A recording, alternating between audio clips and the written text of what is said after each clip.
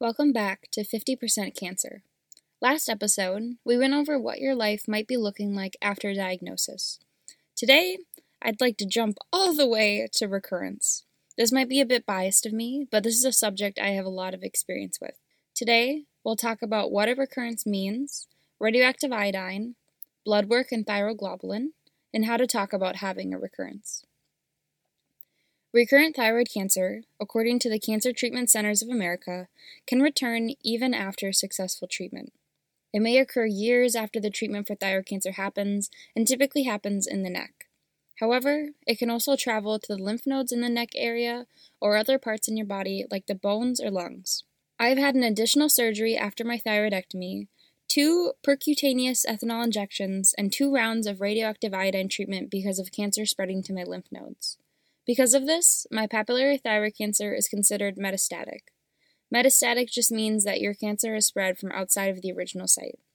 The American Cancer Society notes on their website that, quote, for other people, thyroid cancer may never go away completely, or it might come back in another part of your body, end quote.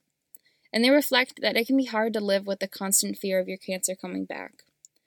I know that has largely been my case. My blood pressure consistently spikes every time I'm at the doctor because I'm always expecting the worst news, that I have cancer again, that something doesn't look right. Even just a year ago, when I was certain my lungs were full of cancer, they told me that there was radioactive iodine uptake in my neck, meaning thyroid cells were happily drinking up the iodine when I shouldn't even have thyroid tissue there. I had almost 0 symptoms besides feeling tired constantly. For us, the need for care is lifelong.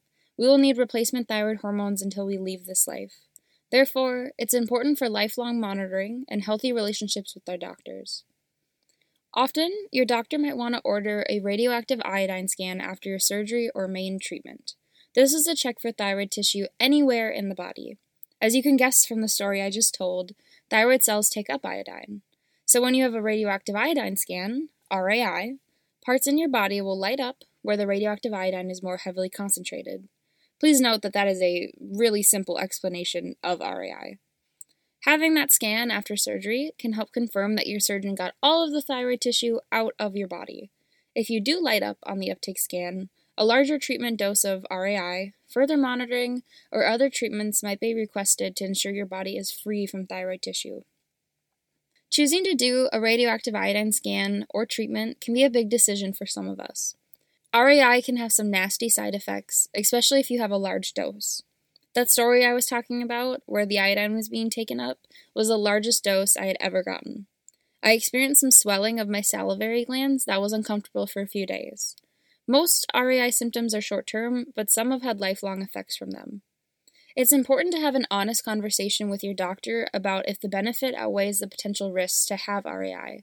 Recurrence right after surgery can be monitored by this path, but blood work is just as important, if not more.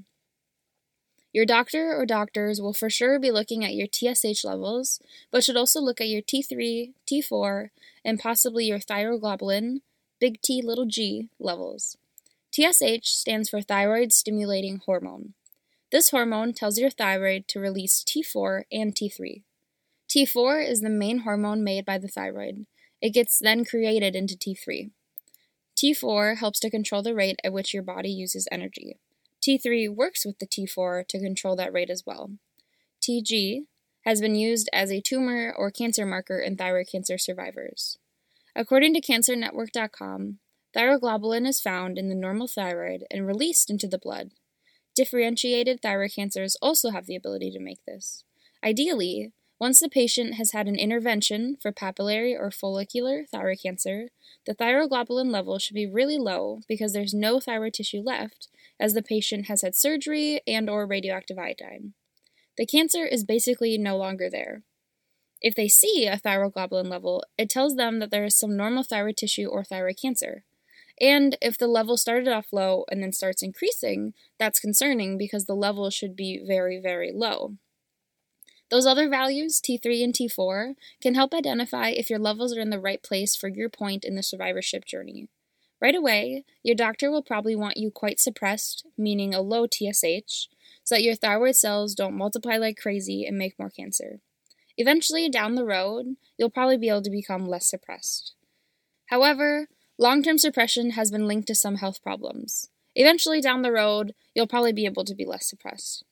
Thyroid cancer survivorship is multifaceted, so each topic seems to open a new can of worms. My advice is to monitor recurrence through your blood work, any scans or ultrasounds you might have done, and your symptoms. Please, please, please tell your doctor if you are feeling any less than your best. Make notes of common thyroid symptoms like fatigue, energy levels, depression, anxiety, and weight gain or loss without trying. You are paying that doctor for your time and health. They are there for you. And if you feel less than your best, please find a way to gain the courage to tell them. You might be asking yourself at this point, so, what can I do?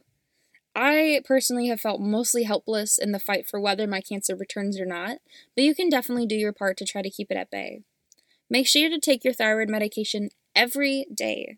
You want your TSH to remain suppressed so that it doesn't stimulate growth of thyroid cells or tissue. Like I just said, this means working with your doctor to have regular appointments and blood work to check in on your TSH. Ask them what you want your TSH at and why. This preferred level will probably change throughout the years, so don't expect your doctor to always want it to stay the exact same. This is why it's so important to be that advocate for yourself, asking the questions so you really understand your journey inside and out. It won't be the biggest deal in the world if you miss one day, but you really should strive to take your medication at the same time every day. I personally have an alarm that goes off at 6:02 a.m. every single morning where I wake up, take my meds, and then go right back to bed. That might sound totally nuts, but I've been doing it for at least 10 years now, so my body is used to it. I also think after your thyroidectomy and moving into the survivorship phase means adopting some healthy habits. Basically, if you ever do get a recurrence, my mindset is to give your body the best starting point to fight it. I recommend some little things like drinking lots of water and staying mobile, even if it's just walking every day and making sure to stand up once every hour for a few minutes. You could also ask your doctor what vitamins they would recommend, but please don't just start taking vitamins willy-nilly. Find out what your body needs. Perhaps the hardest part about recurrence is what to tell your friends and family, your loved ones, your supporters, your day ones. I asked the ThyCan survivors community how they told their loved ones if they had had a recurrence. Some didn't tell anyone at first until it was necessary. Some joked about their recurrence, which is something I've done. Some felt terrible to have to tell their family again and just didn't want to worry them. I'm not sure what my best advice is, but I think it's important to just be honest however you go about it. You don't have to tell the whole world, or really anyone, but I hope you tell someone. Maybe it's your closest friend, or your partner, or even just your pet, but preferably it's another human. Someone who will ask you what you need and how they can help, even if you don't know the answer. Someone who can be a rock for you, even if you think you've got it covered. Cancer is a sick and nasty thing, and even the strongest people need a hand to hold sometimes. Even if you feel like it's no big deal, especially because you've already fought cancer once, it's still a big deal. Cancer shouldn't be that normal of a thing that happens to us. For me, I usually didn't have much choice in talking about my recurrence because my parents came with me to my appointments while I was still in pediatric endocrinology. Now, I'm a big girl and go all by myself. I usually make a social media post when I have any cancer journey updates, just because it's easier than individually telling people. I have a big family, so that's usually the most convenient way for me. When I was younger, I remember I had a CaringBridge site. CaringBridge is a website that's like a health diary that others can see. It's an easy way to communicate any health changes in your journey. But for you, those methods might be way too much information for your Facebook friends or followers, and that's totally okay. Find what works for you, and it's okay if it takes some trial and error. Most importantly, don't rush it. You'll know when it feels right to open up. I've had so many people message me saying they think that they want to share their story, but they have no idea how or if they're even sure. That's okay. We'll be here when you're ready. Lastly, and I saved this for last because it's hard for me to talk about, is just emotionally dealing with a recurrence. It can be so devastating, life-altering. Even if your cancer is highly curable, it doesn't make the emotional burden of hearing you have cancer any easier to swallow. I remember last summer when I was told I had cancer again, I just felt so exhausted and defeated. I was so sick of all of it. All the poking and scans and trips to appointments, all the anxiously refreshing my online portal to see my results and then frantically Google searching what it all means. And yes, I'm 10 plus years out and you'll still find me Googling what things like, quote, low TSH, high T4 means. I hope you haven't grown sick of this answer, but I don't know the right way to emotionally get through this. In episode 2 of 50% Cancer, we talked about finding peace. If you haven't listened yet, that might be a good reminder if you are going through a recurrence. Just the fear of a recurrence alone creeps up on me from time to time. I know I could handle it, but I'm just so tired of it. I'm up to like 5 different times that I've been treated for cancer in my lifetime, and it feels like my life has only just begun. Recurrence is difficult for all of us, no matter your age or type of thyroid cancer. My best advice, that you've heard me say time and time again now, is to take that time to be downright upset, mad at the world, mad at everything. But remember, it's not your fault. This was out of your hands, as hard as that can be to accept. Get a plan developed with your care team, and get ready to kick cancer's ass. Again. As many times as it takes. I wish you the best on your journey, no matter if it's short or long. Well, today I feel like we covered a lot of ground.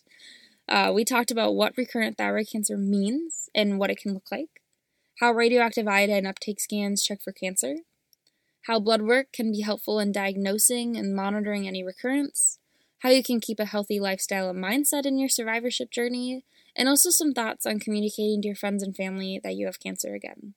I hope you feel like you got a nice little appetizer of information for each of those topics. Thanks for being here. In the next episode, I'll be speaking to our survivor friends and family about what they should know about all of this. It might be a good idea to send it their way in case communicating with them has been less than ideal. Bye.